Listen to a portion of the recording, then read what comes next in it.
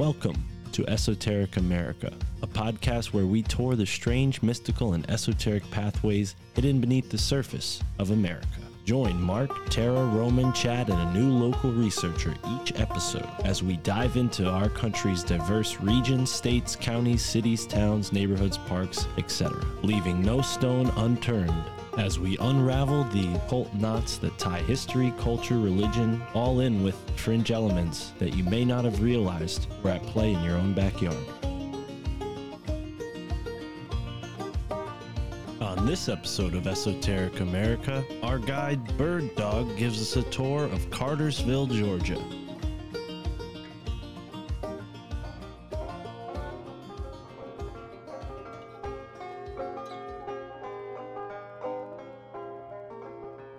If you miss the train I'm on, you will know that I am gone. You can hear the whistle blow 100 miles. 100 miles, 100 miles, 100 miles, 100 miles. You can hear the whistle blow 100 miles. If my honey said so, I'd railroad no more. I'd sidetrack my engine and go home. And go home, and go home, and go home, and go home. I'd sidetrack my engine and go home. Lord, I'm one, Lord, I'm two, Lord, I'm three, Lord, I'm four, Lord, I'm 500 miles away from home. We are back again on Esoteric America. Today we are touring Cartersville, Georgia with a brand new friend, a researcher who's got his very own YouTube channel. But first, I'm Mystic Mark. My lovely girlfriend Tara is sitting right beside me. Tara, how are you? Very well, thank you. She's very well, not talking into the microphone yet, but she's doing great. Roman, how are you doing today, brother? I'm fantastic. I'm soaking my feet in a copper pot full of mineralized water. I'm ready for this one. Oh, you're soaking on this episode? Okay. Chad, what's up, brother? Long time no see. Yeah. How you been? I'm doing good. I wish I was soaking, but I'm super excited for our show tonight and do a little exploration of Georgia and Hotlanta and Cartersville. Man, I can't wait. Yes. Cartersville it is, Nice. and today our guide is very own Bird Dog. I'm not sure what part of Georgia he's from, but he's going to tell us, and maybe it's Cartersville, maybe not, maybe you're from nearby, but introduce yourself. How are you today? Greetings, my fellow high-minded beings. It is such an honor to be here and to share this wonderful information that I have. I do live in Cartersville. It's just so wild. I've listened to previous shows. It's in all this craziness is in my backyard, things of thousands of years old. The mysticism, the esoteric, the dot connecting. I believe this is going to add just a whole lot of other puzzles to potential linear timelines, so to speak. So it is truly an honor. We're going to do a lot of exoteric, but I think because of the high vibe, high frequency beings here, we can use our discernment muscles to read between the lines. Dude, Chris, you are right. This is why we train. You're right at home already, dude. I love it. I love the energy. And yeah, Georgia's awesome. I've never been there. I've met some people from Georgia, and they sound awesome. They've always been kind to me. It sounds awesome down there, I should say. But yeah, as far as I know, there are pyramids in Georgia. That was like the first thing. Everyone knows about the Guidestones. Rest in peace, Georgia Guidestones. But, you know, these pyramids recently came up again, if I'm not incorrect. Maybe on this show or maybe in the news or something. But where did you first start to realize there's something strange where you're from? Well, I'm not familiar with what is out in the news. I don't really watch the news. I'm very unplugged. But well, when I moved to Georgia, I noticed there were a bunch of mounds like 2 miles from my house, and I go walk my dog there, and I was intrigued, but I was, I found them just by seeing them, you know what I mean? And then just noticing all the, if you have a lens of even like Tartaria or anything of that level, I'm seeing all these also like Greek architectures as well. And So timelines could be very interesting. I was just noticing, just walking around, and the synchronicities of like Roman, for example, they were sharing things and I would share some things, and it just kind of snowballed from there. And then as I peel back the layers of this area, we have unique mounds. We have like spiral pyramids, the only ones in North America. We have some incredible one of a kind only things in Georgia. And before I continue, I can tell you that I moved here 10 years ago. And I planted roots here, and the energy of the people here is so beautiful. Like I could literally stop someone in the sidewalk and have a 10-minute conversation with them about whatever, you know what I mean? So I was like, I'm in the right place. And plus, we know Georgia has a history of not listening too well to authority, and so I fit right in. So I'm an official Georgian now. They accept me, and so this is a beautiful place, in my opinion. So that's awesome. Yeah, man. Where are you originally from? Did I miss that? Are you originally from? I'm originally from Maryland. Oh, okay, cool. Just travel. I got out of there. When I joined the military, I realized I just want to travel, man. So the military was kind of my key because I don't have any money, right? So they were so beyond that, I mean, I've lived in Abu Dhabi for a couple of years. I lived in Germany for a couple of years. I have a lot of stamps on my passport. My kind of gnosis, intentional gnosis, really started in about 2003, 2004. When some things fell down at free fall speed, and then I really got into like Edward G. Griffin, learning about money, and that, of course, any type of the like base power structure, oppressive pyramid, they all connect with each other. So I started with money, then you get into the essentials like Beyond the Pale Horse type books, and it just goes from there. So that was 20 years ago. And I'll be honest, the last 2 years, the energetic aspect where I take it from overstanding and intellectually, it's literally becoming utility and internalized. And yeah, sorry. No, don't be sorry. That's a great insight into who you are, and I think a lot of people can relate, certainly us four here hosting the show. So it's a pleasure to have you here, man, and 20 years is a lot of time to get acquainted, so I'm excited to see how your research into this one particular area is coming together, because, when we take a lens, a microscope to one area, we find so many strange connections, but the biggest connection that I like to start at is the connection that's made between the subject and you, the observer, because we can't discount the observer effect. And this is sort of a part of why the hero's journey also connects, right? Because we're all searching for our purpose, and sometimes we get like slapped across the face from a sign by the universe, like look in this direction or go here.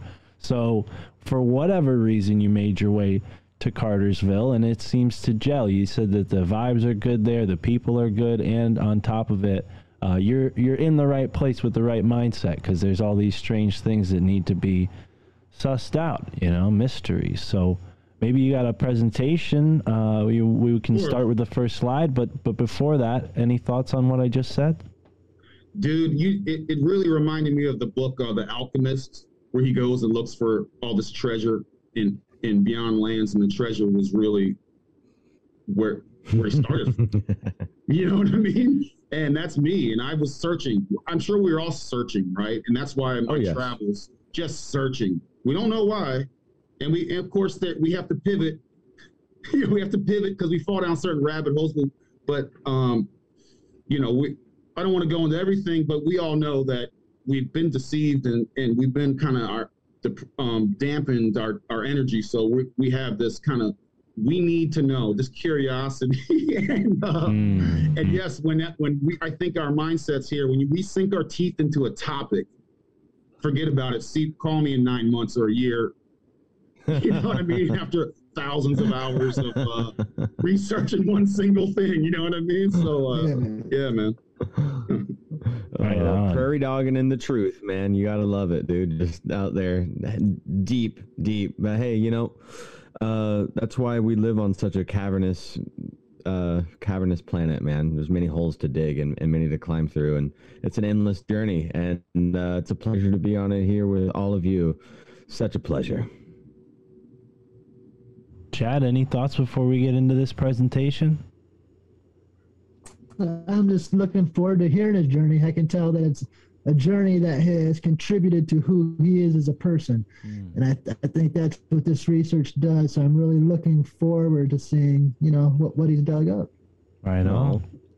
Let's get to it. Let's unlock our greatness. Unlock your greatness. Should I share? Should I share my screen? Yeah, go for it.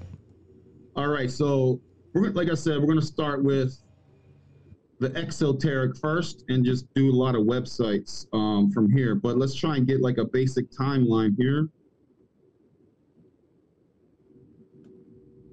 I don't know if you can see. I said share.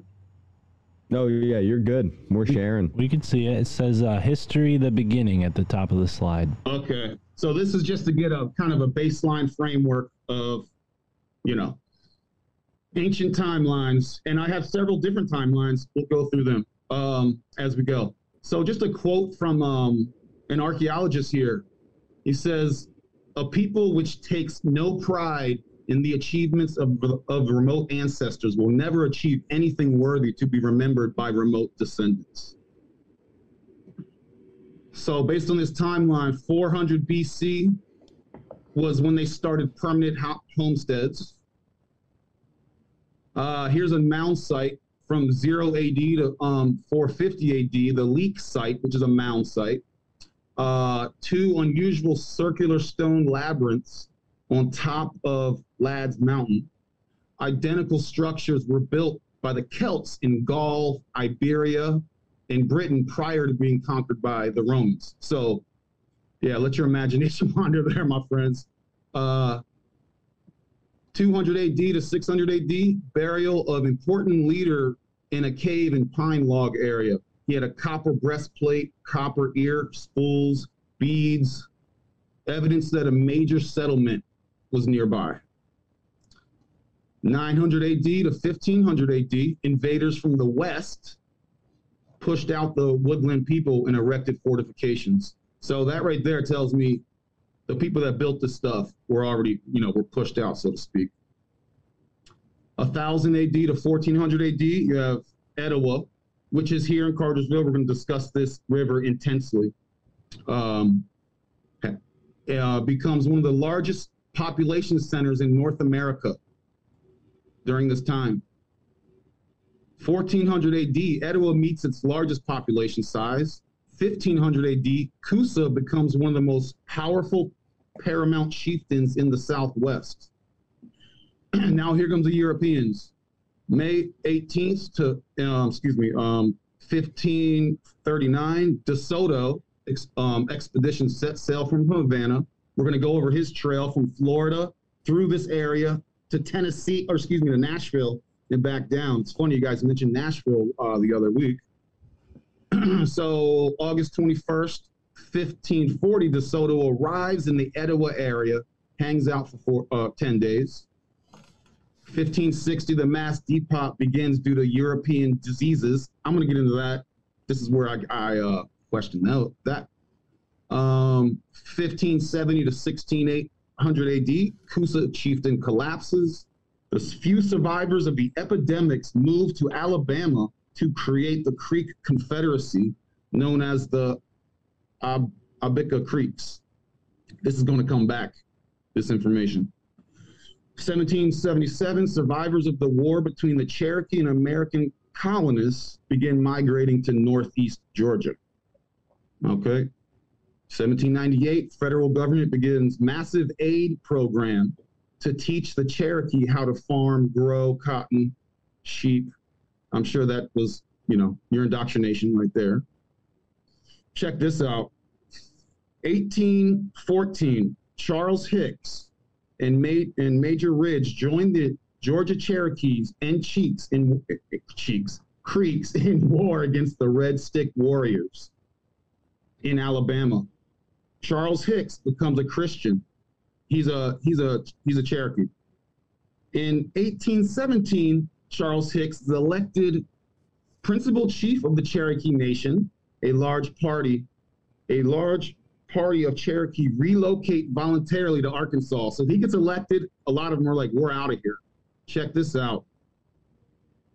After the Cherokees were located at Oklahoma, we're going to talk about the Trail of Tears, which also started right here. A band of Cherokees assassinated Major Ridge, John Ridge, and this other guy in June 22nd, 1939. So they weren't happy about their quote-unquote elected officials. So, yeah, June 22nd, 1839, the Cherokees assassinated Major Ridge, John Ridge, and Elias Boudinois or something like that. Interesting. Yeah, I like how you gave us like a very brief synopsis of an extremely long time, but that's like, kind of what we're left with in a lot of places here in North America, because of this sort of lack of written record European invasion. So very cool. All right. Yeah. Well, and also if you want to click like that full screen button and like put the, it might make the presentation slides larger, and then it'll also possibly make it easier for you to click from slide to slide. Oh my gosh. Yeah, you probably go up to the top where it says slideshow. You might be able to do it there. At the early history from the current slide, Roman. You just click from the current slide. It's on the left. Oh gosh. Okay, I got you. Sorry. That's all right. That's all right. Hey. There we go. And then, you should just be able to click on the right side of the screen to go to the next slide. Roman, you had something to say? Oh, I love the early history where the stone labyrinths were created and discovered. Those stone labyrinths, 2 circle stone labyrinths is super fascinating.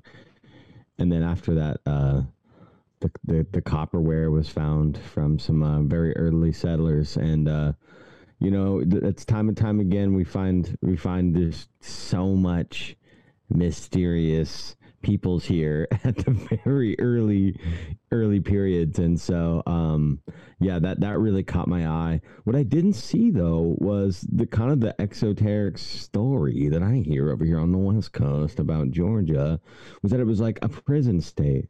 Yeah, and I didn't see that anywhere in there. I got you right here, man. Oh, sweet. Can you see this? Here we go. Yeah, I see it now. Yeah. Yeah, because that timeline you guys were talking about, I mean, literally, we would be here all day if I just listed there's a lot. So I had to get them just some of the bulk stuff. Oh, it's perfect. I love it. So, man, British occupied until, oh, shoot, I hit the wrong thing. Sorry. British occupied until 1780, the 4th state to ratify the Constitution in January 2nd, 1788. Okay, so the British they had to change. They decided to choose Australia as the penal colony in 1787 when they sent their first ships, first 11 ships in January 20th, 88 to Australia. So they had to they were going to send them to Georgia. Then the whole Declaration of Independence happened.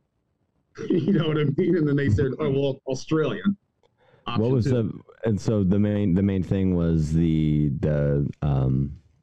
Declaration. Was there any other strange stories, or did they keep some prisoners there like secretly or anything like that?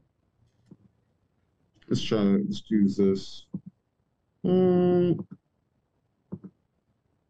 Let's see if I can news share. Because that, to me, what would Chris? Go ahead, Mark. Chris, what would help? Oh, there you go. You got it.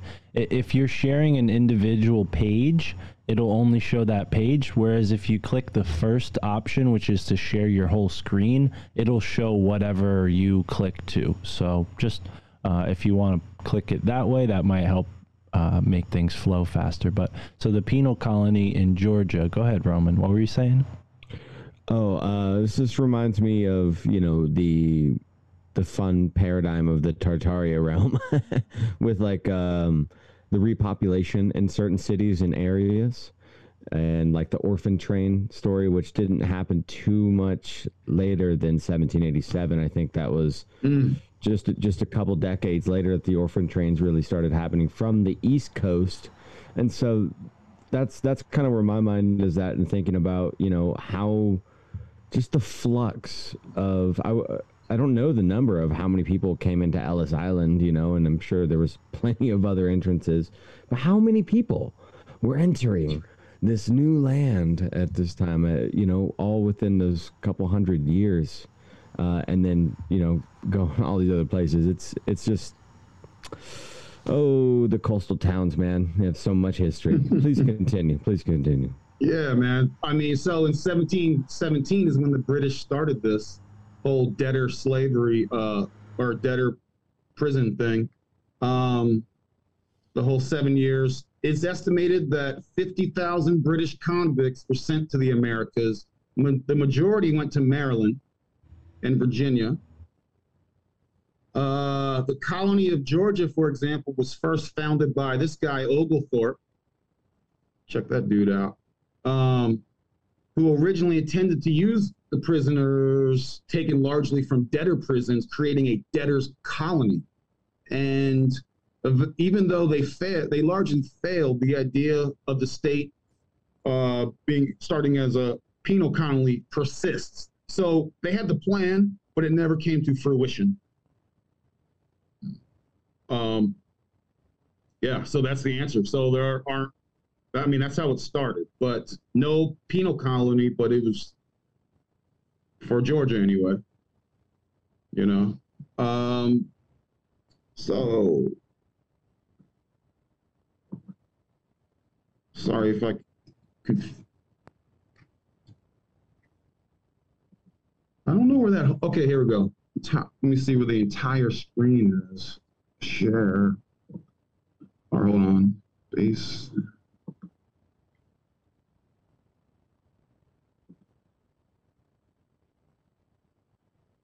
Forgive me, guys. I'm sorry. Is that working? So just the basics of Georgia. And I want to hurry up through this and we get to the fun stuff. Well, let's get to it. Yeah, let's get to it. I mean, anyone can go to the Georgia Wikipedia page, and I'm sure they will when they're curious too. But yeah, let's get back to your presentation. And yeah, where's the fun stuff start? So yeah, you guys can go there. You guys can do that. So now, there are two big petroglyphs here in Georgia, and they were both made from white quartz. And let me see if I can click on this link here. They're all in the same county. They're dated 100 AD. They're probably way older. So you have rock eagle and rock hawk. Wow. Also, it kind of looks like a turtle. Yeah, yeah. They don't even know what kind of bird it is. Like the official, they say bird, but turtle, man, could be interesting too. So the rock eagle effigy is next to the oldest Indian mound site in Georgia. 2,000 years ago, it was, although originally thought to be 5,000 years old. It is one of the only two such Indian effigies known to exist east of the Mississippi River. And the second one is Rock Hawk, which they're actually right next to each other. So the two only effigies like this are in Georgia, right next to each other. Is there any word on how they... To be one. Go ahead. There's an identical in Wisconsin. And it's called the Birdman Mound, and it's made out of white milky quartz, just like these. And I know these are both called the Rock and the Eagle Mound, but that's the term the Europeans gave them. To the Native Americans, most likely, these were symbolics of the Thunderbirds or Birdman. And you're probably aware of that after looking at the relics of Etowah. But the fact these are made out of white quartz, like Stone Mountain you were going to mention, I think is super symbolic. Quartz is that, transmitter, receiver, and these are the Birdman is a messenger between realms. And I think that's exactly what these white quartz Birdmen were places to connect between realms. Super interesting. I should also point out that it says in the article that some of the rocks are too big, they say, to be pulled to the site, and they were, theorizing how they got them there. But hey, who knows? Maybe this is a sort of megalithic construction that is easier to dismantle. So maybe there were a lot more of these in the past, and because they've been dismantled, it's just soil grows over, plants grow over. Yeah, wow, that's interesting. Do they say how they've dated them at all? Did they find typically they'll find like a pottery shard, and that's how they date everything, or like some piece of organic material? Did they say how they found the date on this? I mean, 5,000 years is a long time. I think they're just guessing, man. They don't say. I mean... Yeah. Okay, cool. This is really cool, maybe they do, but... No, still interesting nonetheless. And it is wild that I did see that Wisconsin one. So there's a connection that several thousand years ago, bro. I mean, these people were not what we're told in the schoolroom. These were sophisticated. Who knows what was going on? But yeah. So, Tara, you had something to say?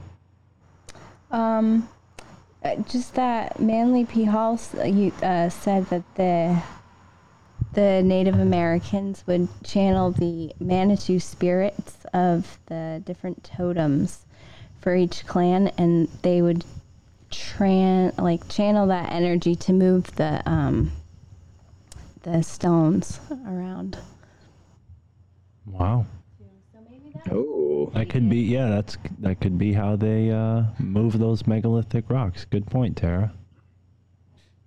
Yeah, come in and use the energies of the land to magnetically move them. And I mean, it's the fact that their constituents are quartz really does kind of play a role in magnetics, especially if that's what's, part of the ancient physics or ancient science was where. Yeah. Quartz is the piezoelectric rock. It's the mind rock. We can connect with it consciously. People wouldn't have the internet without it. It's essential to some of the electric components that make what we're doing right now possible. So yeah, quartz is incredibly important. Interesting. So these are located in Cartersville and then in the neighboring county. They're not in Cartersville. They're in northern Georgia, in the mountains. Okay. Very cool. What county that was? Oconee National Forest. The Oconee, Okanee. Is that Oconee. Okay, cool. Yeah, Is that the tribes that live there? The Oconee? No, the Creek. The Creek lived here. Well, the Creek are the new school ones. Okay. They don't know. They don't know who the OGs are. Okay. Well, the Cherokee were in there too. We're going to connect this to Mexico when it comes to a lot of the artifacts. This whole region is connected to Western Mexico in the artifacts and everything. This is like mind-blowing stuff as we move, man. I'm telling you, dude. It's amazing. I'm sorry. Where was I? Okay, so Stone Mountain. Let's get into it. One thing about it, oh gosh, sorry, man. I keep clicking stuff. The granite from this stone mountain has been sent all over the world. It's been used for the stairs of the U.S. Capitol. It's been used for the Panama Canal locks, Fort Knox. Frank Lloyd Wright used it for Tokyo's Imperial Hotel, and it survived an earthquake in 1923. It was I don't know why this granite is sent all over the world. There's also something in India or something they were using it for. It just seems weird it just seems like a lot of work, like, that they don't source local granite, so, and This mountain is so unique. It's one of the few monoliths in the world. It's not connected to the bedrock. It's separate from the bedrock. We're going to look at pictures of it. They say the official thing is how was it created was 300 million bajillion years ago, lava was everywhere, and it basically popped up through the bedrock and just kept pouring up and eventually turned into granite, which is their excuse of how all granite's made, that it's comes from lava cooling, etc. I don't know if I'm buying that. And then they say, and most granite monoliths are in a mountain range. We're going to look at Stone Mountain. It's literally in a flat plain, just this huge dome. It's one of the few in the world. There's another one in the West Coast. There's one in Australia. There's one in like Africa. There's other granite monoliths, but they're all parts of mountain ranges, so they're not perfect domes, dude. And so this place is very special. One of I was like, what's the weirdest thing about it? One folklore is that it's actually a dragon heart, and they have lichen that grows on it, and lichen only likes old school blood. So, you know what I mean? That's some next level stuff right there, man. Just want to throw that in there. There are people seriously that are into that. Yeah, lichen. Lichen is how I've heard it pronounced, but lichen, sure. Lichen. Okay. Is it not the same thing as lichen? I think they're both. I don't. Yeah, they're both the same. I went to public school. It's the same thing. I'm just for the audio listeners, they might be like, "What the hell is lichen?" I think lichen is more proper. Yeah. All right. Well, cool. What are we looking at next here? We got this Stone Mountain spillway here. Is that you're saying this was made out of the stone from Stone Mountain because of the particular quality of the granite? Well, no. Here we go. So hold on. Let me rush through this. It goes 8 miles, 10 miles down, which is where the bedrock is. The base of the mountain measures. We're gonna look at pictures and stuff. The base of the mountain measures 5 miles around the base, which is huge. Now, the spillway is they built a man-made lake. Okay. Now, what's the big deal about this lake? It's a man-made lake because they made this dam in '65, and so that made the lake. The problem is there are artifacts and other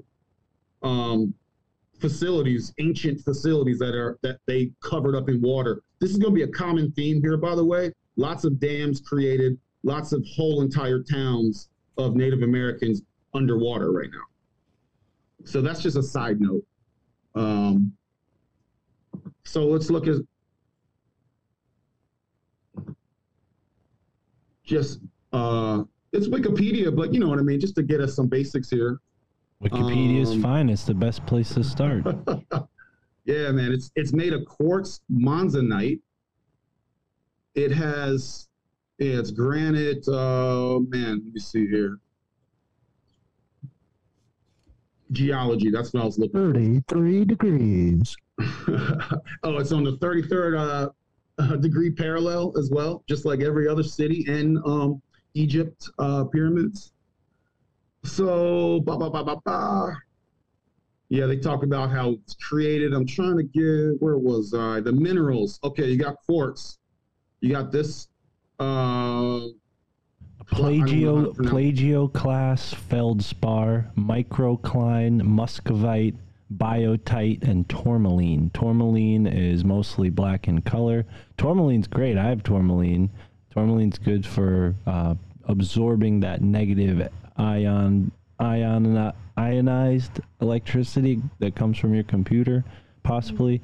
And then it says that they find skeletal crystals. That's an interesting term. Cool. Yeah. Who even knows? I'm curious. Did you get into are we going to get into the Confederate side of the Stone Mountain, that controversy at all? I want to keep it high vibe. I mean, all right. There is this is the biggest inlay. Actually, it's a Confederate inlay on the stone. It's I think one of the largest in the world. The problem I noticed with the reason why I want to stay away from some of the controversy of bad vibes is because a lot of these, if you Google Stone Mountain, you're going to hear, one, it's a top visited tourist place, and two, it's got all kinds of racial stuff involved.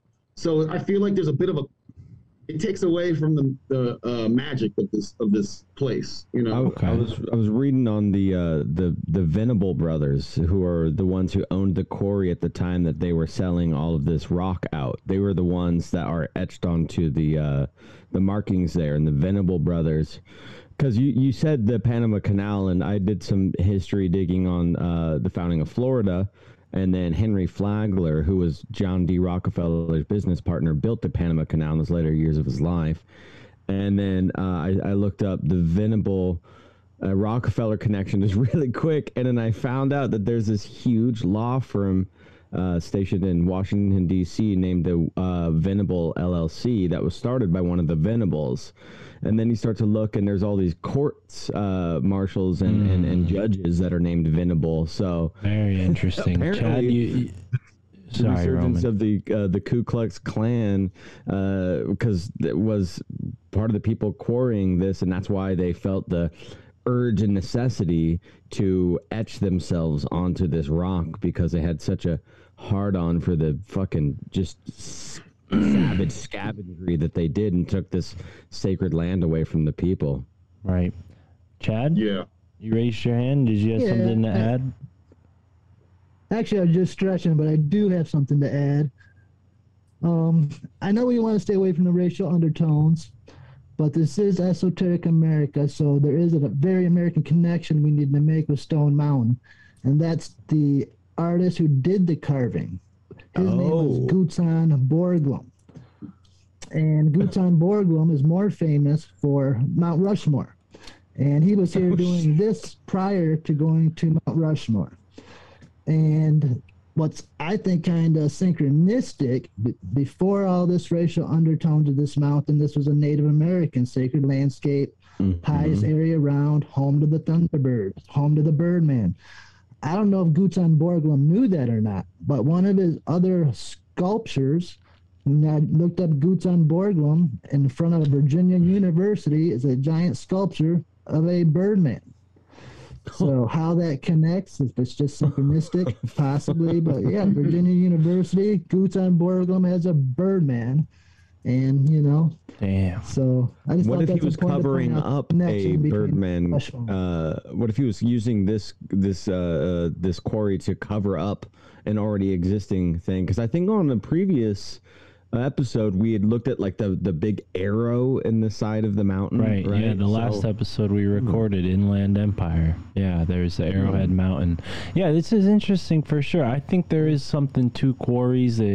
They definitely use quarries to hide certain things or flood certain places to get stone out of it and, you know, leave the water still there. So who knows what they're hiding underneath, you know, the ponds that remain after they quarry. Another thing that stood out when they were talking about what constitutes Stone Mountain is these things called xenoliths or xenotites that are like rare minerals that are trapped in lava, and that's a part of Stone Mountain itself. So maybe that's why there's a lot of interest in this mineral, or the minerals on this mountain, because maybe there's like gold or other things hiding inside of it, or who knows what, right? But it's definitely kind of looks like a skull to me. Like if we go back to are there any stone structures on the mountain itself? Is it just flat? Like, what is the actual surface of the top of the mountain like? I mean, it has some like fissures and stuff. Nothing like apparent, like, hey, we have actual carvings here. Any cairns, like piles of rocks? No? Okay. Just all like quote unquote natural stuff. There are some. Nothing apparent is all I can say like that. Another interesting thing about the site is the plant life around it is so healing. There's such like almost like new species of certain plants around there that is like, I think adds to the energetic aspects. The plants, you can literally walk around and pick things and make, if you're an alchemist or whatever, make plants. It's like Roman. It's kind of a unique place when it comes to that. I'm not an expert on that. Roman's a tincture brewer. He could go over there and probably find some nice little herbs to brew up in a tincture. That's cool to know. I think there's something to that, you know. I mean, I was just in the Serpentine Barrens. Tara and I were there with Michael Wan, and there was all sorts of different plants in that area. And the reason it's called the Serpentine Barrens is because there's a tremendous amount of serpentine in the soil. The mineral is changing the actual biome of what plants are there. So yeah, for sure. I mean, who knows? Like, maybe there's even water springs that would have run down or through or from this mountain that could have been obscured by the quarrying or maybe just dried up. But yeah, this is certainly... So outside of the carving there, is there any other historical events that took place, like for the Native Americans? Is this something that, you know, did they have an idea of where this fit into their world? Well, supposedly this would be a meeting ground between the Cherokee, which are kind of on the north half of this, and the forgive me, I think the Creek or another Creek group that is south of here. But I think part of this area, I think this was a lot of unpopulated area for a long period of time, and I think a lot of people just started stumbling in here just a few hundred years ago. So there's not a whole lot of that. There is some weird stuff about a gentleman by the name of King relocated a bunch of wooden bridges from Athens, Georgia. And one of the bridges here, he rebuilt it here. And he also rebuilt another one, which is right down from my house. And it's like, because they wanted to protect it from floods. But it's like, the energy it took to deconstruct it, transport it, and rebuild it like a piece of IKEA furniture is like really strange to me. That why can't you just measure it and cut out some new wood and make it? Now you just take all the bridges out of Athens. It's like, what are we doing? I don't know what to make of that, but that's just a side note. You know, one thing I just think is just weird. Just look, it's literally in the middle. It's just this huge one single granite block in the middle of nowhere. You know what I mean? It's just, most of this, like I said, is in the rest of the world is like it's like part of a mountain range. But I don't know, man. That's kind of all I have. I mean, there's the last 100 years, but ancient stuff, I don't have any like ancient stuff. That's on fine. It's still a mystery, actually, in my opinion. Yeah, Tara, what'd you say, Tara? Go ahead. It's like Ayers Rock in Australia. Wonder, and you mentioned that the British moved there. Yeah, the penal colony went from Georgia to Australia. Look at that. Maybe the rock has something to do with it. Yeah, or synchronicity, yeah. Esoterically. I mean, like, because it all really comes down to, like, what they're doing to manipulate the energy fields and whatnot. Like, so I wonder if that has anything to do with it. I don't know. As she said, energy field, a gust of wind like pulled the door shut. Look at that. I got goosebumps. Yeah, that was creepy. Dude, it's an energetic site, man. It's just, you know. So we're talking about it being an energetic site. I got a small synchronicity. Well, we're talking about this being a dome. And we talk a lot about Capitol domes on this show. Well, we have the Atlanta Capitol Dome. And I did a lot of research on domes, and almost every dome has a stellar scene or stars or gods or goddesses. But the Atlanta Dome is absolutely different. It is solid, one color, no design, and off-colored white. So when you're looking up into that dome, to me, it would look identical as if you were standing somehow underneath the Stone Mountain Dome.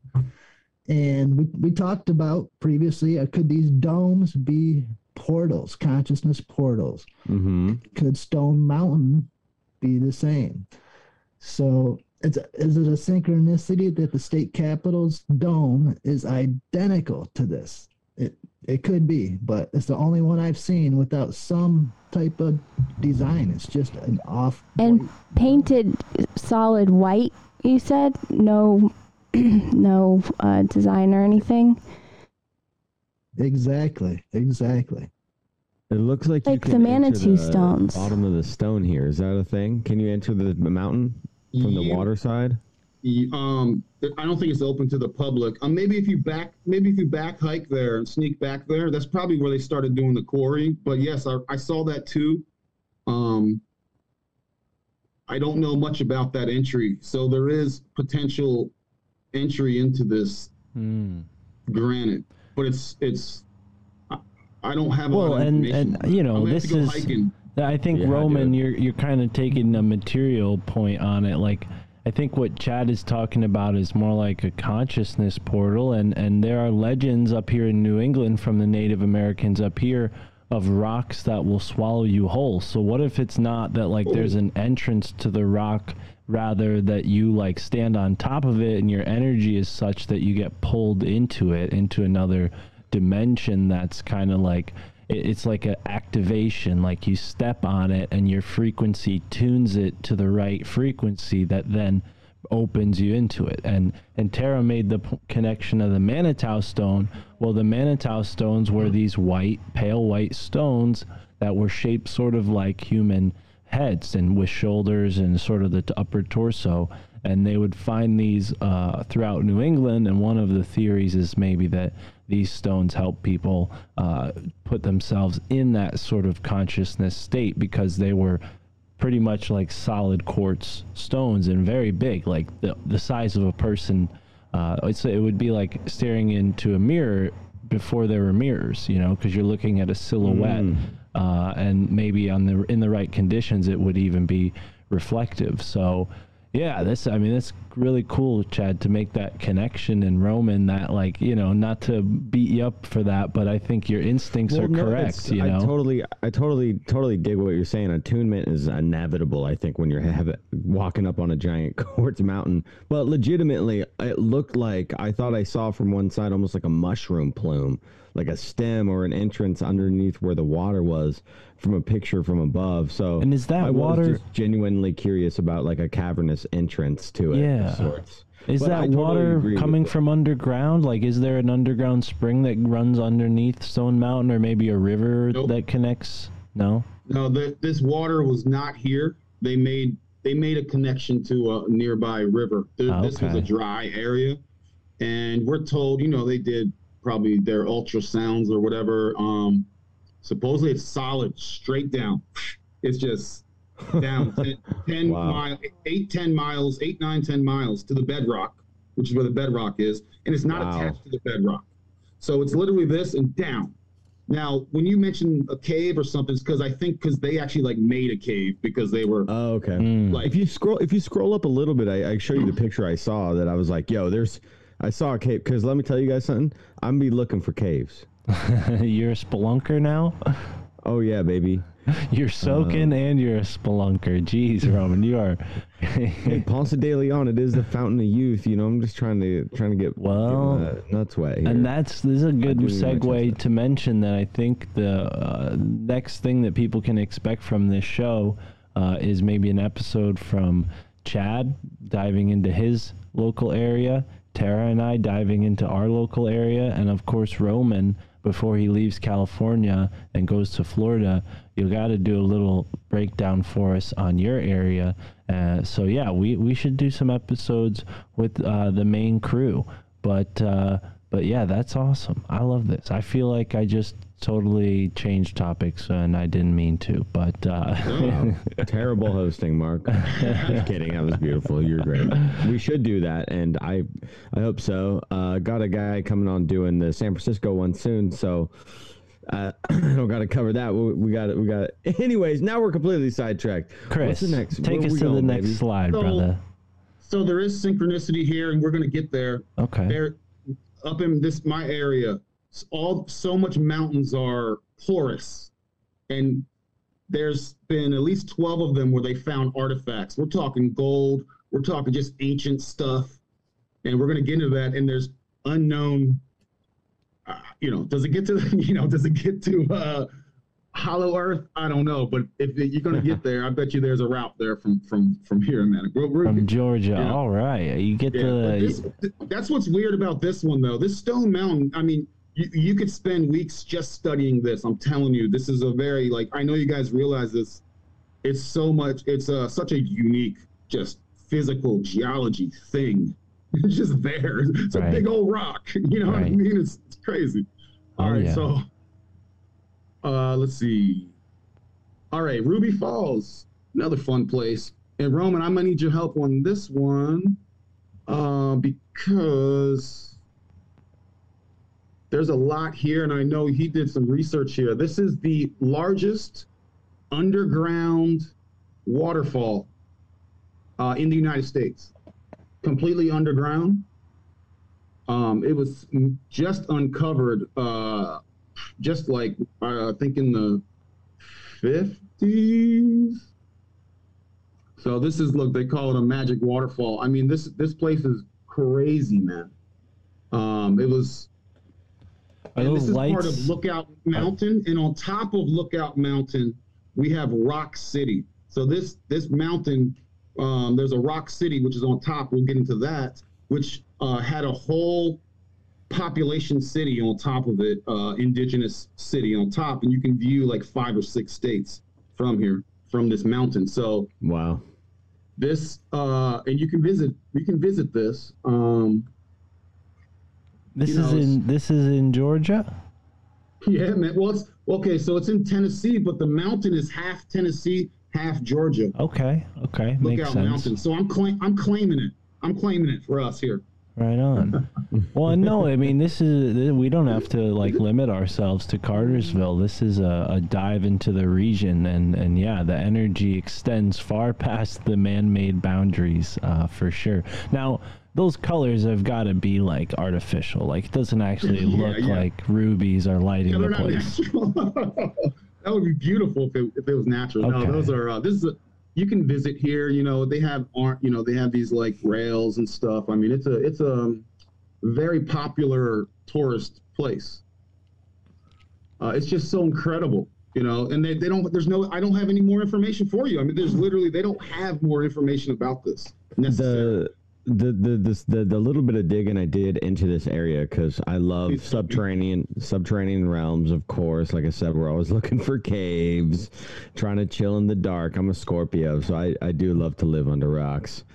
Anywho, yeah, so the founding of this was an accidental finding by, so kind of talking about the Venable brothers earlier, how they claimed ownership or stake on this huge rock. They're like, nope, this is our rock. Our company's got it. Don't worry. We got approval by the feds or the state, whatever. So you got to imagine at a time when mining was at a height, and mining was an actual job. That was the early parts of the founding of this country. So there's a lot of people looking for valuable resources as they came and scattered across the new lands.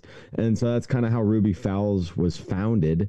Was by a guy, I can't remember his name, but he was a pretty famous rock hounder and geologist and cave explorer. So he was exploring all these caves across the country, and then he quarried his way into Ruby Falls through an entrance that they had to create an entrance to this place, Ruby Falls, from another cave system.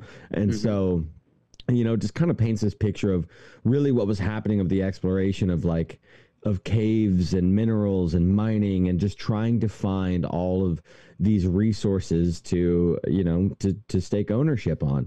And so Ruby Falls, I think ever since it got sold in the I think it was the 20th century, then they turned it into more of an amusement park situation. But it's the largest underground waterfall that we have contained in an area, and that's why you see the lights and everything. But I bet if we did do a bit deeper of a dive, we could find some interesting history on and the waterfalls cave dweller and geologist himself. Waterfalls are are definitely full of symbolic meaning in many different ways. But yeah, this is cool, man. So what's next? We got Stone Mountain, we got Ruby Falls. Where else are we heading with Rock this? City, which is on the same mountain, just on the top portion. See, you can see 7 states actually. Oh, that's epic. Yeah, man. And they had a city on now. The guy that bought this, I don't think was it the same guy, Roman. I might need your help, my friend, because they turned this into an amusement park too, like like a Disneyland kind of thing. Huh. So this is facing the east. Again, this is in that same area where Ruby Falls is. It's right in that kind of like border area of Georgia and Tennessee near Chattanooga. It seems like. Okay, exactly. Cool. Yeah, it's like Tennessee. It's kind of like pretty central to the south. Like this is right in the heart of the South. Yeah. Okay. Yeah. And I think the similar story of a guy who bought this is similar to what Roman was saying about the Ruby. Here we go. This is what I was looking for. Thank you, Lord. This is an old, oh gosh. Like a theme park map? It's like a theme park map. They have this like fairyland cave. But I wonder if I bring this up, what'll happen?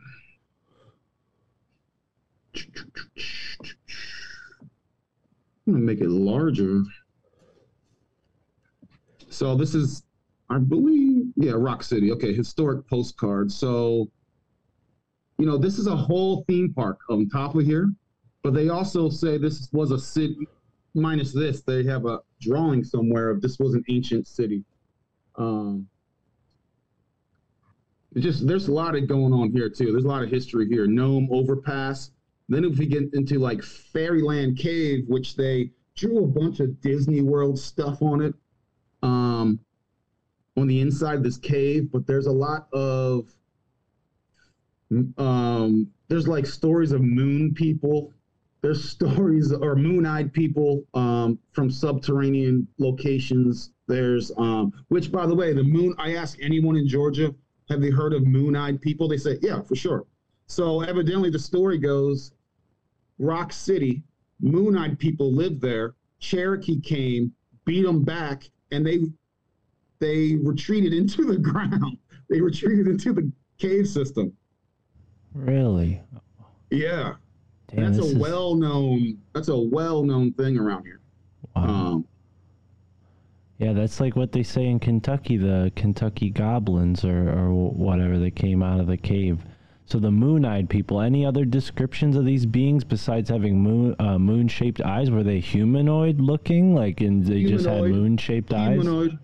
The official thing is they have the moon because they have big eyes because they live underground and need to see with, big old eyeballs. Right.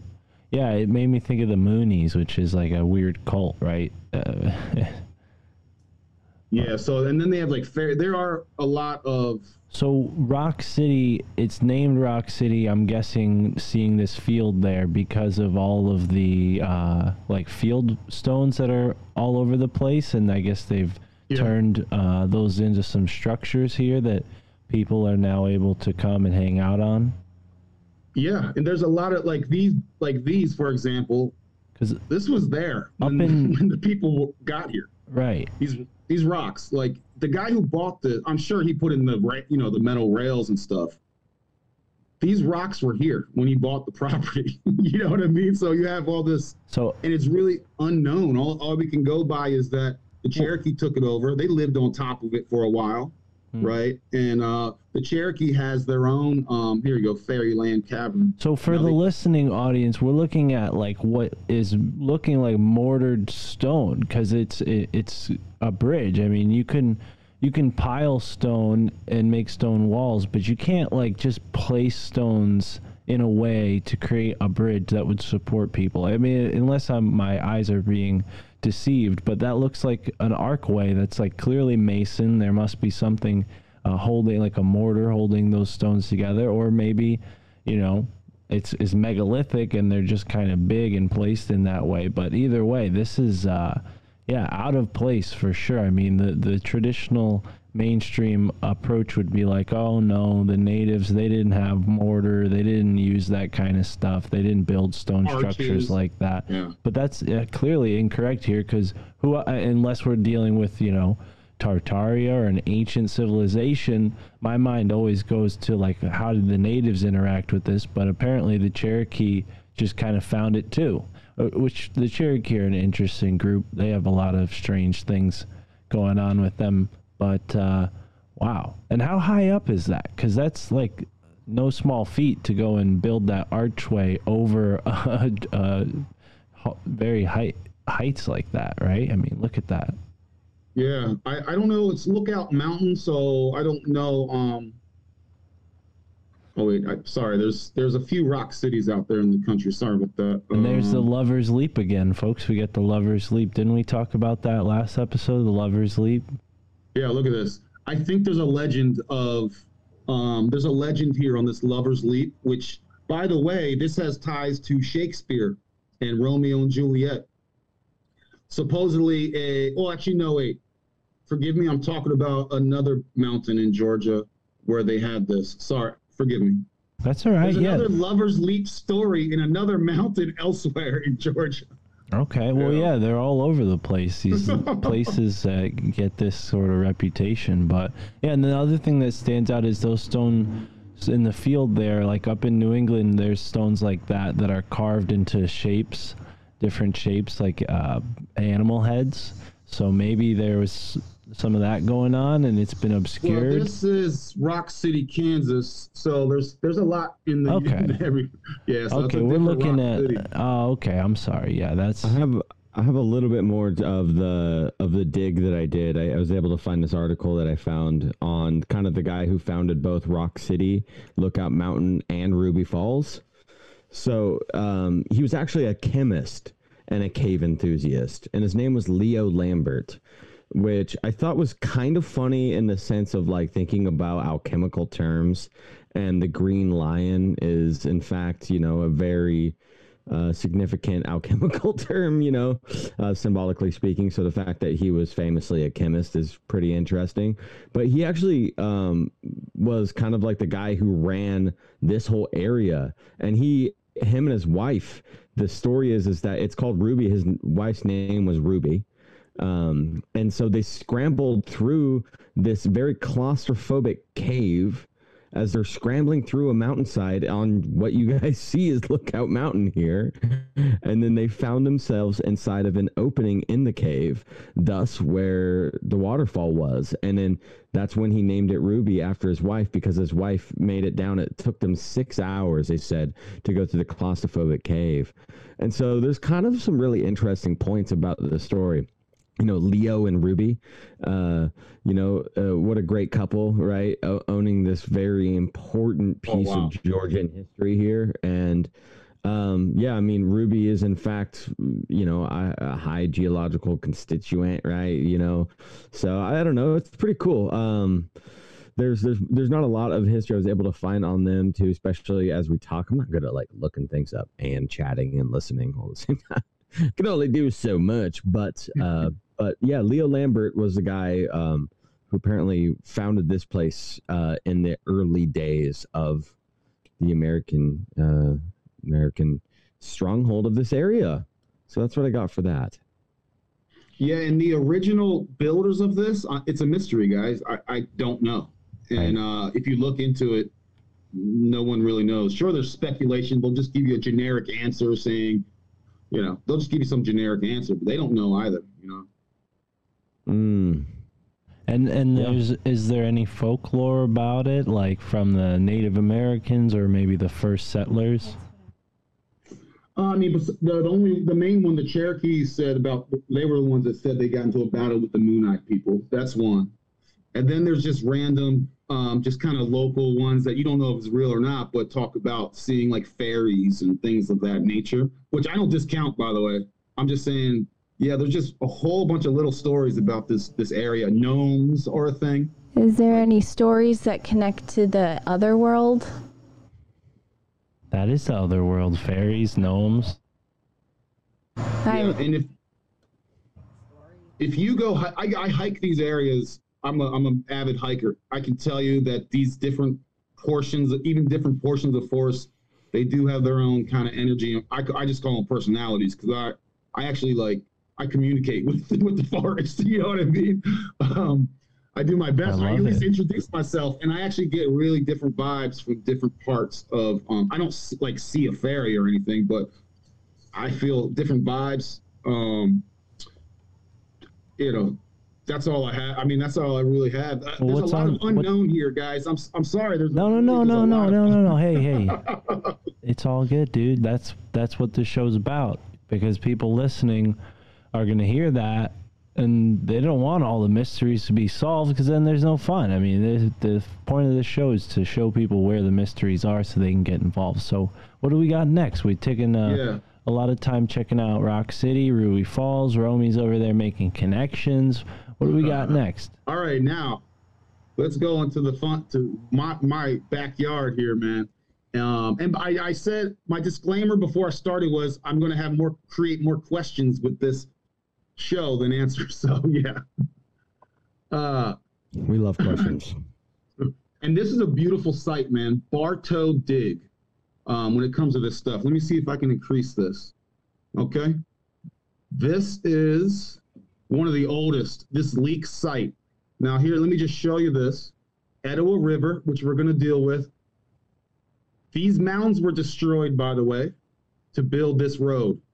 We do have pictures from the 40s of the mounds before they were destroyed, but 1, 2, 3, and this is like less than a mile from the Etowah mounds, all in the same river. This river complex, and we'll get into that later as well.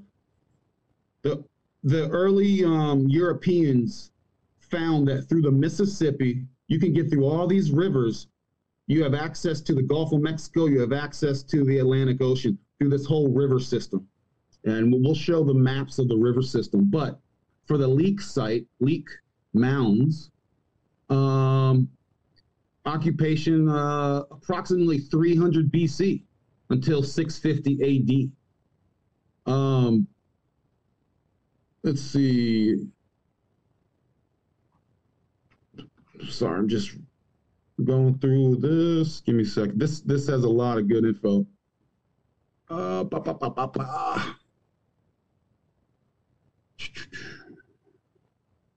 Here's some pictures of 1943 aerial pictures. River. Here's the mounds. Ditch.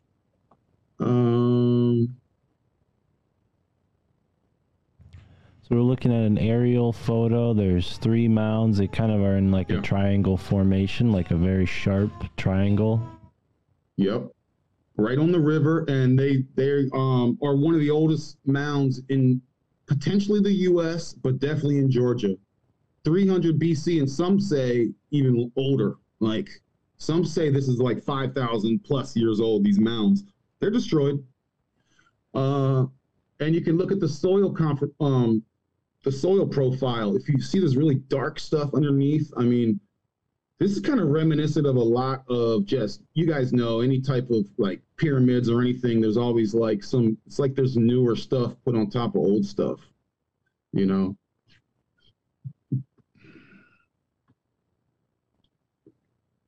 Give me a second here, guys. We identified pottery from the Gulf Coast, from Alabama, from small fragments of copper that derive from the Great Lakes region.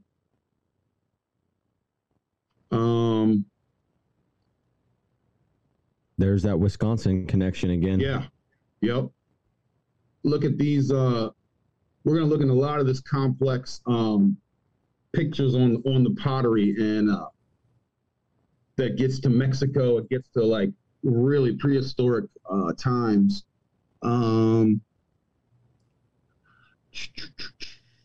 Of course, these flint, what are they? They're like pottery again, figurines, quartz crystals, copper, all the minerals here. Sorry, I should have took notes. I do have notes, but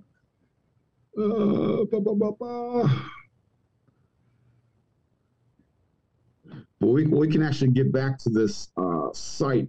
But we have, okay, here we go. Ladd's Cave, which they found, Ladd's Mountain.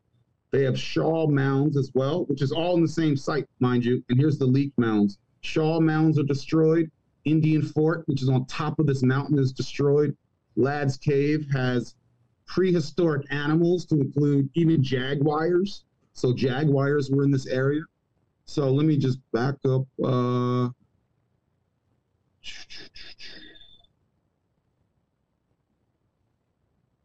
It says sometime it was abandoned in 650 AD. This kind of goes into, in my opinion, some big cataclysm built into the matrix at some point where people just disappear. Let's see, found in the cave, like I said, there's like animal fossils, human bones, stones. Hang on, guys, forgive me. Here's a picture of Indian Fort. It was dismantled, unfortunately. Here's a bit of a drawing about Indian Fort on top of this hill in 1883. Shaw Mound, which again is destroyed. It's a stone burial mound at the foot of Ladd's Mountain. Ladd is an interesting person too. He bought this place to be a miner, or a stone person. They found one individual with copper, including a Celt axe, breastplates.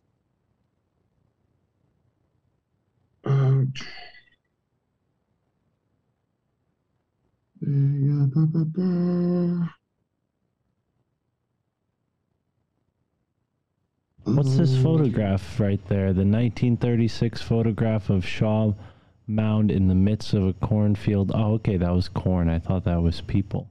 Yeah, this is really interesting. Yeah.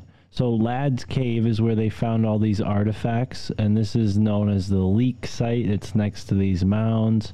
So this is all on the Etowah River as well, right? Yep. Okay. Absolutely. Okay. And the Etowah River has here's some of the river kind of depictions you can get all around here. These connect.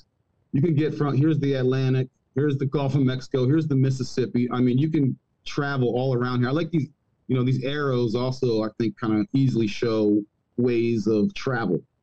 So there's no reason why anyone they were all communicating with each other. There was a complex system at some point using these waterways easily. And that's found in a lot of the artifacts here. The Etowah Mounds are actually, they're 2 miles upstream. They're supposed to be a little younger than the leak site. Yeah, and here's some of the cave, the geological formation of Ladd's Cave. It's not open to the public. Pardon me. Did I miss who Ladd is? Did we get into the character of Ladd? Because in Portland, there's this weird little tiny place where it's like its own subject of streets. That's very confusing, but it's called Ladd's Addition, and it's just LADD apostrophe S addition, and it's like a circular part of streets that makes this like very strange circle of houses and everything in Portland. And it just kind of throws off all the other streets, and so I was wondering who this Ladd character is. Yeah, he bought the mountain. He's still there. His name's all around here as well. I think they stopped mining. That cave is interesting. That cave, like I said, they found things like jaguar. They found things like giant sloths, bones, etc., and all kinds of other people. Do they have any idea which group of people made these mounds? Who was buried inside of them? Whose artifacts they were? No, but when we get to the connection, when we get to Etowah, it just literally shows Mexican style Aztec Mayan type of birdmen and all that stuff. You know what I mean? But here's an interesting. So there was a gold rush here as well. A lot of people thought that come to Georgia, there was a big time gold rush. But in all these caves, in 12 of these caves, they have like I said, the mad rush for gold. They found skeletons, beads, copper earrings, copper breastplates, 4-leg clay pots, and all kinds of stuff in here in these caves. This is just one cave. There's 12 of them all around this region. And also that lad's cave is, like I said, it was porous. Let me see if I can get to, there's just gold and all kinds of constant artifacts in all these caves. Human remains. You mentioned the copper, and the copper earrings are pretty normal, but the copper breastplates, that's something you don't hear a lot about. Native Americans wearing copper breastplates. I've heard some other examples of that where also copper breastplates and copper crowns were found together. And many times these are in correspondence with so-called giant finds. Are there any legends of giants in this area? No, not that I know of. Nope. Maybe the Cherokee. It seems the Cherokee are the like holders of, what happened in the past outside of physical artifacts. I don't know of any I don't think they're going to tell us if they find actual giant, remains, but I'm not aware of any stories of giants. I have no doubt. The only part I know I've heard that's like close to Georgia is this pretty out there story of this guy who went to Jekyll Island, which I know we're not talking about that, but it is close to this area. And there's like this supposed famous painting of these giant indigenous peoples that were doing some sort of like ritual ceremony, but it was also with Europeans. So like the depiction of this painting is like this ceremony or ritual, and there's like very clearly Europeans with these other giant people. And that's there's this pretty, I'm going to blank his name, but he's got a lot of videos on YouTube. He does like a bunch of like esoteric dives into some strange stuff. So, I mean, there's that, potential giant connection to the Georgia area of the Jekyll Island stuff. But, if giants are in one place, why wouldn't they be in another? Right. Totally. When we get to Cartersville, I have a couple of giant stories for you guys. Oh, nice. There we go. Well, let's get to it. What do we have? What do we have next? This is just some. We'll go quick hits on this. Just more mounds across Georgia specifically. Here's the Lamar. Like I said, you have the ones in Macon that are pretty darn incredible. You have in Macon, Georgia. They have really large old school mounds. You have other mounds in Kolomoki Mounds. It's down by Columbus, Georgia. It borders Alabama. I'm just going to do some quick hits here. This is the ones in Macon, Georgia. It's just mounds everywhere, man. It's wild, dude. Thought I'd be golfing down there. And that's the Ocmulgee Mounds National Historic Park in Macon, Georgia. Yeah. That's really cool. Huh. Yeah. So, and this shows evidence of this is Wikipedia. So, evidence of 17,000 years human habitation. We're just gonna go through this real quick. Here's the Lamar, that was the Lamar Mounds, which are the only spiral round mounds in the country, I believe. Let me just try. I just want to push through this here. These spiral mounds. It's just spirals all the way up. Very rare. So this is potentially like a really old. So Lamar Mounds. I have a This cousin is, named Lamar. And so that Macon Mounds, largest archaeological dig in American history when they dug this out back in the 30s. So they were really excavating that. I mean, hundreds of thousands of artifacts like pottery, shards, medals, arrowheads, just all kinds of stuff here. 12,000 BC. You know what I mean? This is a really old site. But I want to get to the Etowah Mounds. All right, well, here we go with the Etowah Mound. Oh, by the way, last but not least, just a list of mounds all over, a lot of them in Georgia. This is just a list. If you guys want to check this site out, just look for Ancient Native American Mound List, and this is just a list of these statues are from Etowah, but we'll get into that. So,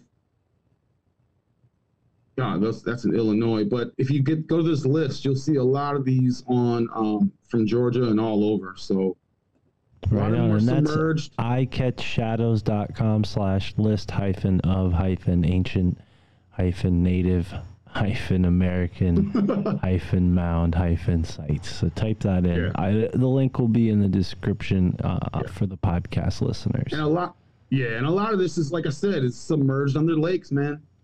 So let me get moving, guys. This is where the really good stuff is here. And while we're here, I'm going to show my personal pictures, if I may. Cool, Can yeah. you see this? Can you see these? Can you see the pictures? No, we could see the Wikipedia page. Okay. What the hell? Man. So how do I share this? Yeah, right. Share. Let me see. I don't know how to share my pictures. Well, let me see. New share. Oh, here we go. I apologize. So, can you see these? Yes. Not yet. Okay. So these are the Etowah Mounds. These are my personal pictures from last week. This is the big one. Now, I don't know if you can see this little tiny white spot. That's a guy right there. That's a dude. And we'll zero in on that. Here's this guy right here, just to give context to the size of these mounds. These stairs you'll see we'll show you pictures, not the wooden stairs. These stairs are built into it like as if like an Aztec type pyramid. These are basically pyramids without the top, in my opinion. Wow. Right. Here's on. a smaller mound. I'm going to go on top of it. There's another side of the mound. I just went around all sides.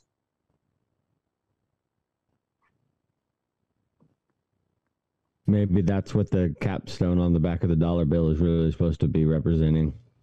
Total. Yeah, man. Yeah, absolutely. This is the river. So this is the Etowah River. They have petroglyphs in the river, all along the river, that are like what they call prehistoric. They're called fish weirs. W-E-I-R-S. Weirs. Weirs. Fish weirs. Yeah, it's like a type of ancient way to catch fish. Like you funnel them into a certain area. They have them in the Susquehanna River. But yeah, that's interesting. Yeah, they also have them in another place that's associated with giants as well. See, that's what they're told, Mark, is there for the fish thing. And yeah, that makes practical sense. But I don't know, maybe it was for something else. Like maybe the water was a little different, and maybe it was just kind of a way to make water go. I don't know. My mind is always open to, the alternative. Oh yeah, and if people want to look it up, they can look up eel weir, I think is what you'll have to search to find more info about those things. But yeah, it's like one of those megaliths that you would just never notice because they're just underwater, you know, unless the river goes dry for a bit, you know, there's less rain or something, you wouldn't notice that. Yeah, so they talked a little bit about one of those in Anderson, Indiana. Oh yeah, with Thomas. Oh yeah, and there's Legends of Giants there too, and they had one. That was the place I was thinking of. Thank you, Chad. Look at that. Wow. So what we're told is that they built these awesome mounds that are, you know, at least a mainstream 1,000 years old, just for mainstream. And then we're told that, and these stairs built into them. These physical stairs built in, and then we're told they just put thatch huts on top. Like, come on, you know what I mean? There's no way. There's no way, dude. That's an easy excuse for, you know, like it kind of being like, that's what maybe you would put on if you found this mound and you inhabited it afterwards, but that's not what you would originally build. Yeah. You know, so that's hilarious, but also very interesting. So this is me looking east on top of the main mound. And then here's just a depiction of this guy, you know, on top. So this is where the sun rises right here. And this guy kind of drawing on top. So this is my picture. You know, I think the sun comes up around here somewhere. And then towards the west, we have a beautiful coal plant. Lovely. Right on the Etowah River as well. These energy plants are always in proximity to these sacred sites. I mean, this is a reoccurring theme for sure. Our first episode started with a similar theme. Oh, and if I might add, you know, this site is built on the cardinal directions. It is built directly. It's aligned. North, south, east, west. Yeah. It's magnetically aligned. Wow, that's awesome. Totally. And just in 2005, they did penetrating radar. They haven't excavated this main structure because they said they didn't find anything, but they excavated the other ones and found all kinds of stuff. And we're going to look at their artifacts. That's Mound B to the left. So I'm on top of Mound A, the big one. That's Mound B. And you can see the river kind of right behind that tree line. Here's Mound C, the smaller one. And they said So they said the mound that I'm on is actually like a hexagon as opposed to a square. It's like it's got like 6 sides, evidently, from what they say. Have you seen that before, Chad? A 6-sided mound? Yeah, I mean that's. So this pot is supposedly 8,000 to 1,000 BC. 8,000 to 1,000 BC. It was found during when they were plowing a field. So this is a soapstone, late archaic, 8,000 to 1,000 BC. And by the way, when you're doing math, I mean, you just gave yourself 7,000 years of leeway right there. You know what I mean? That's a lot. Yeah. Like, these guys are so not professional, in my opinion. They just, you know. Sometime within that huge area window of time, it was found. Well, soapstone is definitely a very important material for many different groups of, you know, indigenous Americans, and yeah, wow, very interesting. And they found this plowing a field. I mean, this is a long time ago. Right. This is one of the oldest ones that I saw in these artifacts. Now here's some maps. I was just trying to get zoomed in pictures. Oh, I'm sorry. Here's a guy. This guy's a chief. I just wanted to show some of the drawings of these people. These are official paintings, 1836. It was drawn and printed and colored by, you know, I'm not sure, published. This is actually in the artifacts. They like, what do you call it? Put this in like the government art, entered into Congress. You know, it's in the Congress somewhere, and it's dated. So they drew these are like official drawings of some of the local Cherokees.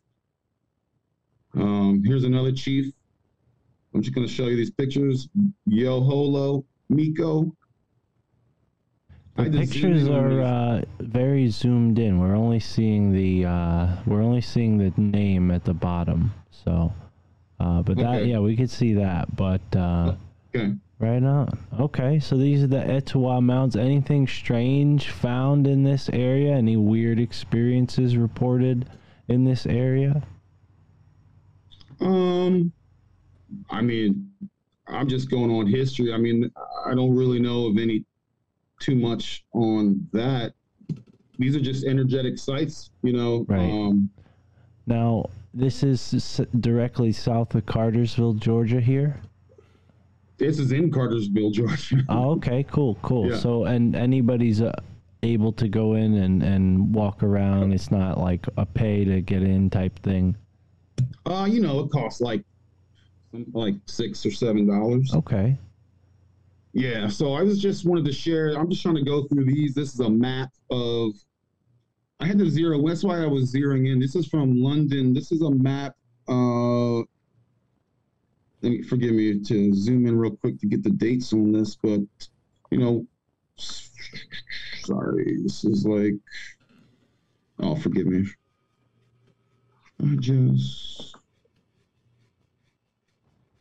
Army engineers somewhere in the early 1800s. Sorry, but they drew this these waterways. Oh,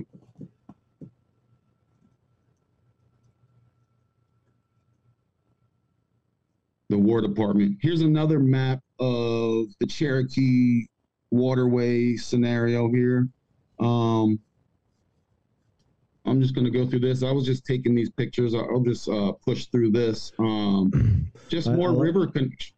I like what you were bringing up earlier about the waterways and that it is really a really important part to try to factor into our understanding of the ancient, like, pre-Columbian ways of travel. Because on Rising from the Ashes, we were talking, you know, we did a whole pre-Columbian couple of months dedicated to pre-Columbian history of America. And there's, you know, all this evidence of, like, you know, people in Ohio receiving goods from down in Mexico or in the southern part of Mexico. So, you know, it makes a lot of sense that you would connect the rivers and use the Mississippi for that. And I think that it is really important a part of history and it explains a lot about the mounds and the area by the Mississippi and why it has so much relevance and importance with these structures. Yeah, I mean, absolutely. So that's why. So this was in 1760 by the British and sent to London. So I had to like get really close to, even for my own eyes, to see this. So I was just sharing, you know, kind of what you were just talking about, Roman, because I find that important. It helps me figure that out as well. Let me see. It was the creeks. I'm sorry. This is just some history of, that guy. Okay, so I skipped past him. Okay, so this guy, there's a story of this guy, Tumlin. He passed away, and they had a tombstone. And they said that his image would appear on the tombstone. So it spooked the family. They threw the tombstone away, made another tombstone. His image appears again. They did this like 5, 6, 7 times, man. And his image kept appearing on this tombstone. Really? What was this tombstone made out of?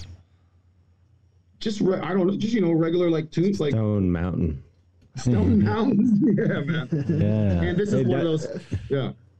I was just saying, that's kind of funny. There's another Henry Flagler connection here.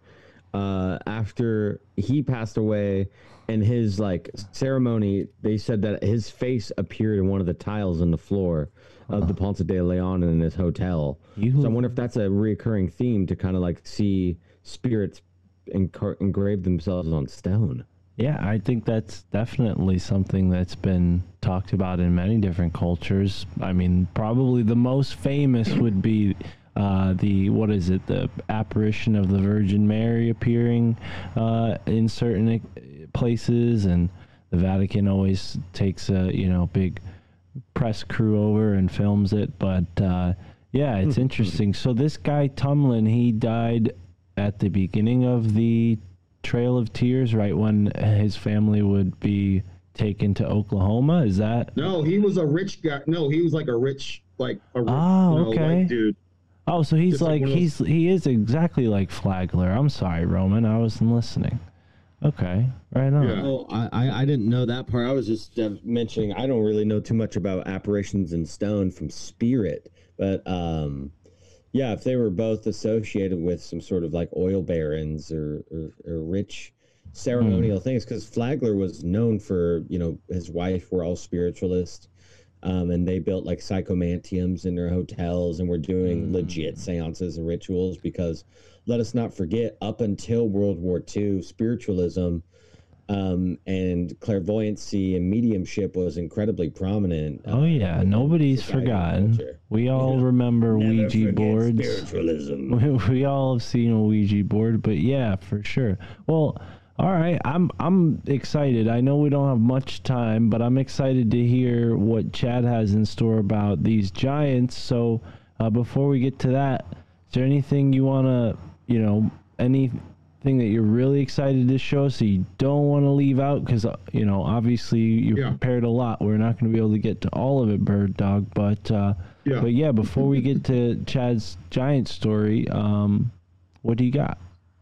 Yeah, and I apologize for that, but no, like don't apologize. There's so much info that it's hard to sift through, and we definitely want to revisit. Yeah, you've been doing great, man, and we definitely want to revisit this area too. So definitely don't go and throw all this research out afterwards. We might have to come back and do a part 2 for sure. So yeah, what are we looking at here? Is this like a depiction of like the Aztec ball, like they would play these ball games?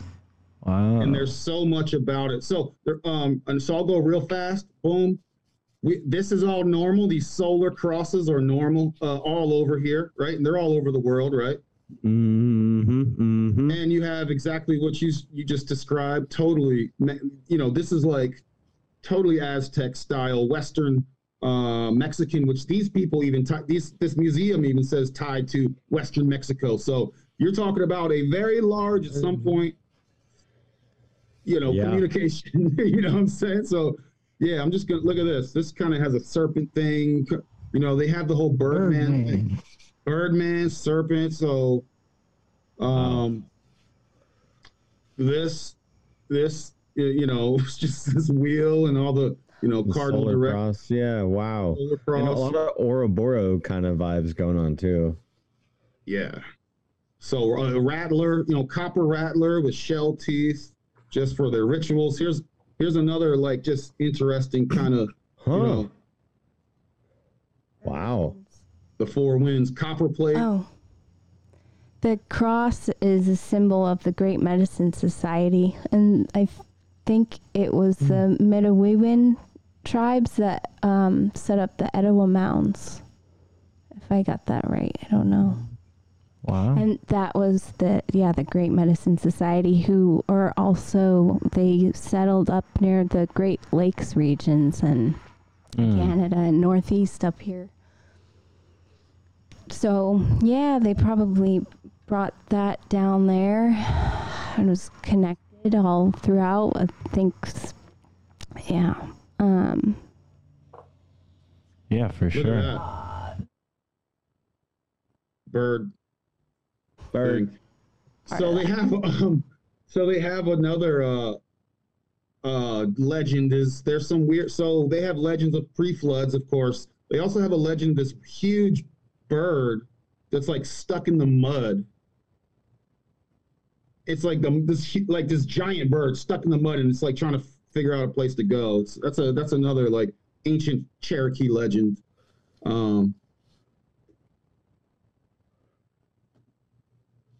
So, a lot of designs on these type, a lot of similar designs. They also, very popular is that circle design, that circle design that you see everywhere. This, I just trying to go quick hits here. like rings. right? Hmm. You know, like the other mounds are set up that way, and that's symbol for Atlantis and everything. Mm-hmm. Yeah, so I'll end it there. I mean,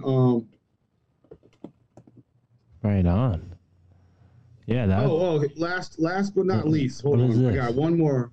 They found all these crosses. It's natural. Can you guys see this one screen? Mm-hmm. Yeah, we're looking at it. Does it say miscellaneous at the top? Yes. Okay, So they find these stones. These stones are supposed to be, they're natural. No one's carving these. And they are called starlights. Yeah. Starlight. Oh, shoot. Sorry. Wow, I've never seen that. Nobody carved that? No one carved it. If you look up starlights, there's a lot of similar ones. Oh, Evidently, they're all over the ground. You can literally just dig up some ground and just find them in the ground. Wow. You could buy those. That's got to be some sort of magnetic pole or something. Or what are the constituents of this rock? You could buy them at crystal shops. I've seen them before. I just never paid any attention. I regret it. But yeah, there's a lot of crystals that form in, in these really, really intricate geometric patterns. And then there are some that form in very simple patterns. And the simple ones are more striking because they end up being like this, where it's like a giant shape. It's all one, face. It's not like bumpy or rocky or globular like most stones.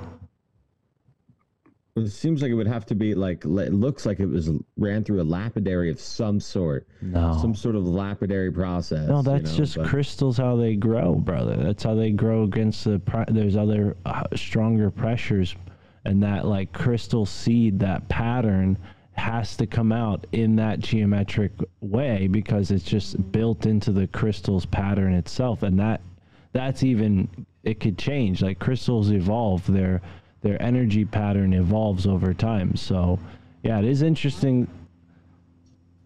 It is interesting that they have the Cherokees have it as like a weeping stone, right? But then obviously the Christians saw it and they're like, whoa, this is a cross.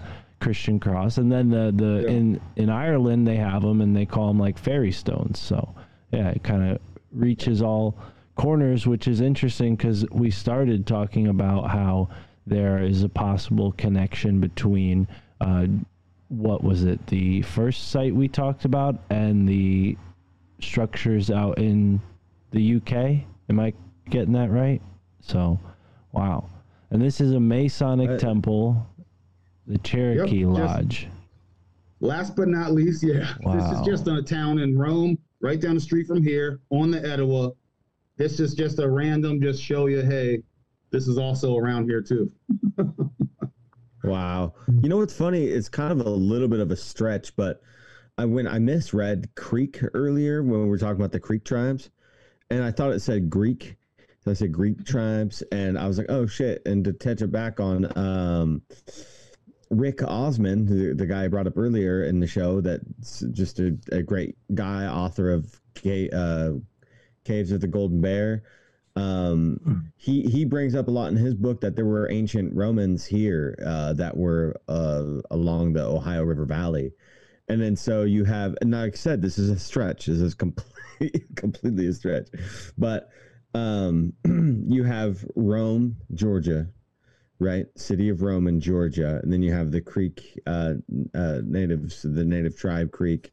But it's in Georgia. So if you were to take the G, replace it with the C, you got the Greek tribes in Rome, and it's kind of weird. I don't know. And Athens, Atlanta, there's all kinds of Greek. Yeah. And so that's funny because my first thing I saw when I saw that, I was like, Greek tribes. I was like, oh no, it says Creek, and you kept saying Creek. Memphis too. We were talking about Tennessee. Memphis was in Greece. Yeah.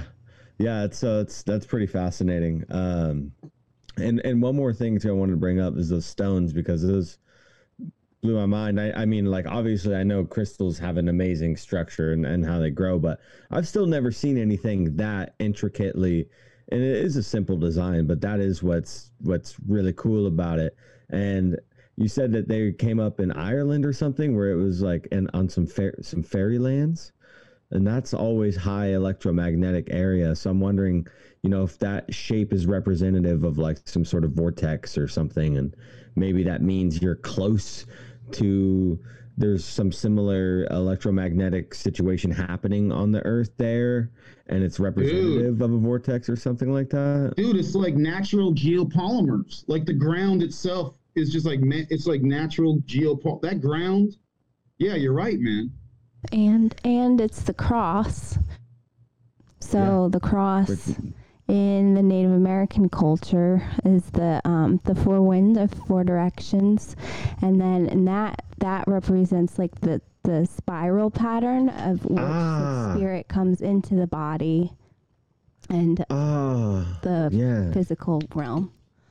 Well, it's fascinating. That's like just thinking about four directions. If they were to collaborate in one and create that centrifugal type of energy, like you're saying, and start spinning, that just, it's like, what are the four? What is when you have all four and you create the one? Do you create the ether at that point? Do you create the magnetism because you have all four connecting at that one space? Become it, or we are it naturally, right? So,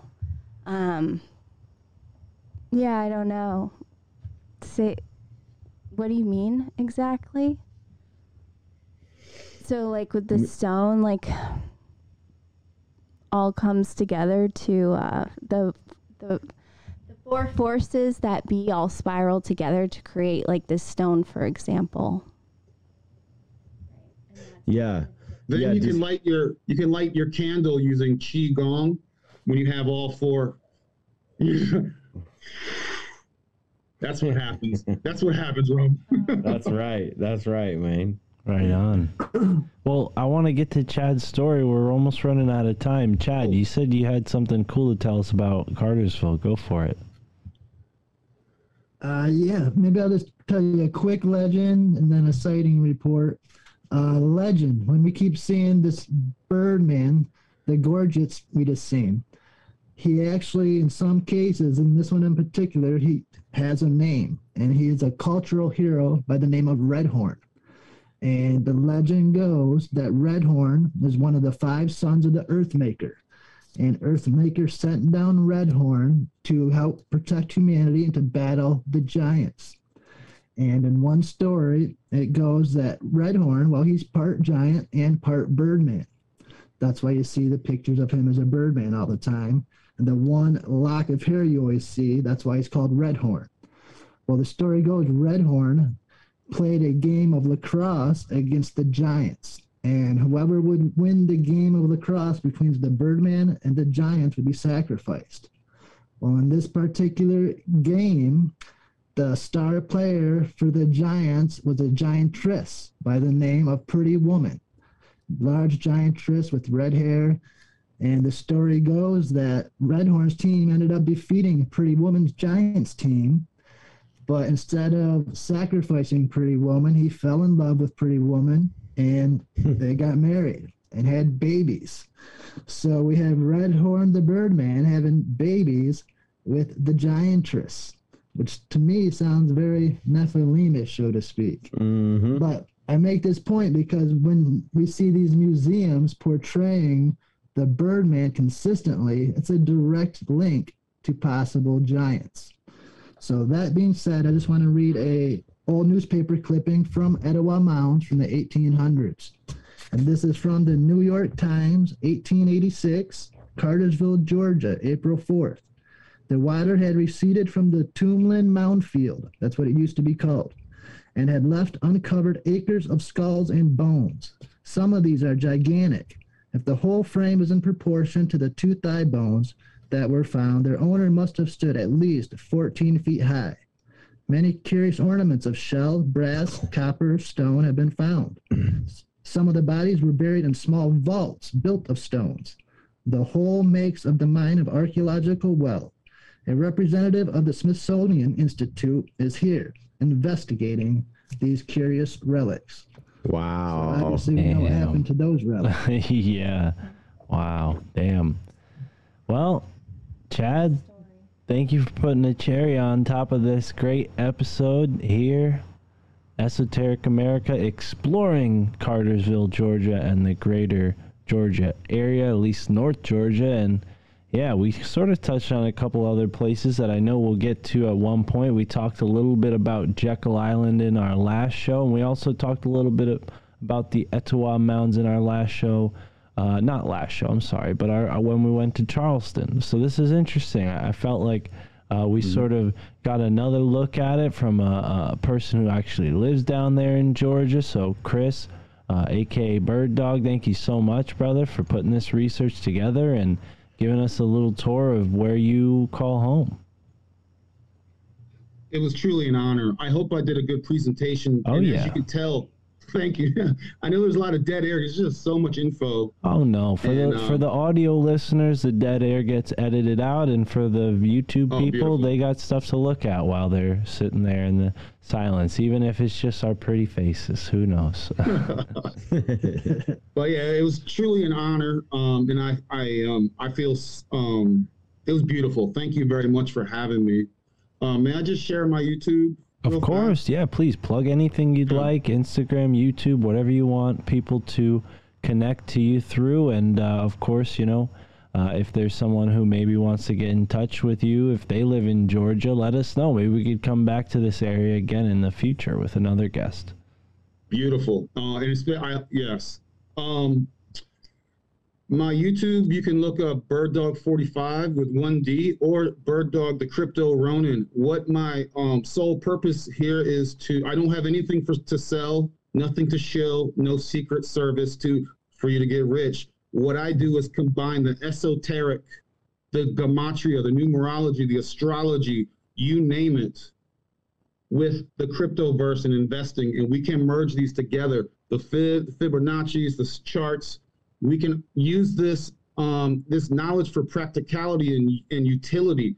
And I do not wish my currency is energy. And that's what I'm trying to do. I want to bring the crypto people over to the esoteric, and I want to bring the esoteric over to the crypto, because we do need this matrix money.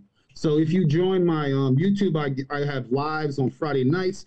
We just talk all kinds of crazy. Again, much love. I do this. I've been so blessed. There's a reason why I'm on this show right now with you people, because I have been giving and receiving. And this is just another confirmation, manifestation of when you do things in that type of way, things like the universe just opens up. So I want everyone to unlock their greatness, including myself. Peace and harmony, truly. Thank you. Wonderful. Roman, Chad, any final thoughts? Tara, before we get going here, any final thoughts? I wanted to just kind of wrap up. Well, thank you, Chris. You're amazing, absolute high vibing creature, and we appreciate you. And definitely go check out Bird Dog's YouTube channel, because crypto is it exists, and if you're interested in it, definitely check them out. I'm going to, and we've talked about getting them on RFTA just to give people more insight on the crypto. So look out for that. But when Chad was bringing up that awesome story earlier about the Nephilim thing, the Nephilim breeding with the giant women, that is very reminiscent. I just wanted to throw this out there. Bird people, Birdman, the interpretation of like something like winged, like an angel from another type of theological point of view, a fallen angel, one Birdman that comes to this land paradigm, could be a cross correlation into different theological views. So that is very similar to the Christian version of Nephilim as well, the fallen angel, and angels interpreted with wings, being a Birdman of sorts, sleeping with the earthen women who probably were pretty large due to what our history tells us of, prehistory things. They were big trees, big animals. So that is really fascinating. And yet again, we have cross correlations of theologies all around. And this is, like Chad said in our chat earlier, it's like we're going to be unlocking a bunch of stuff that we don't even know if we're ready for when it comes to us. And beautiful synchronicities all around. And I think everybody, yet again, another amazing episode. And until next time. Right on, Roman. Wow. I want to thank you too, Chris, man. You did awesome, dude. Can tell you've been inspired, and I can guarantee you've inspired others tonight. So thank you. Your passion is really shown through, man. Very appreciated. That connection Roman made is I'm still processing it. But as they do in the Arabian Peninsula, when we greet each other and say, my heart will always, my mouth will only speak good things about you, and I only think good things about you. So this was truly an honor. I'll be quiet. I get long-winded sometimes, guys. No, so does Roman. It's okay. Thank you, Tara. We appreciate it. Yes, and Chad, well said, brother. As for everyone listening, if you were inspired, get in touch with us if you have some research of your own to share. And, of course, get in touch with Chris. He's got this awesome YouTube channel. Sounds like it's a smart choice to spend your time, get some investment advice from people who see the world probably in a similar way that you do. So, right on. Thank you so much, Bird Dog, Roman, Chad, Tara. Thank you. Mark. And until next time, folks, enjoy exploring your own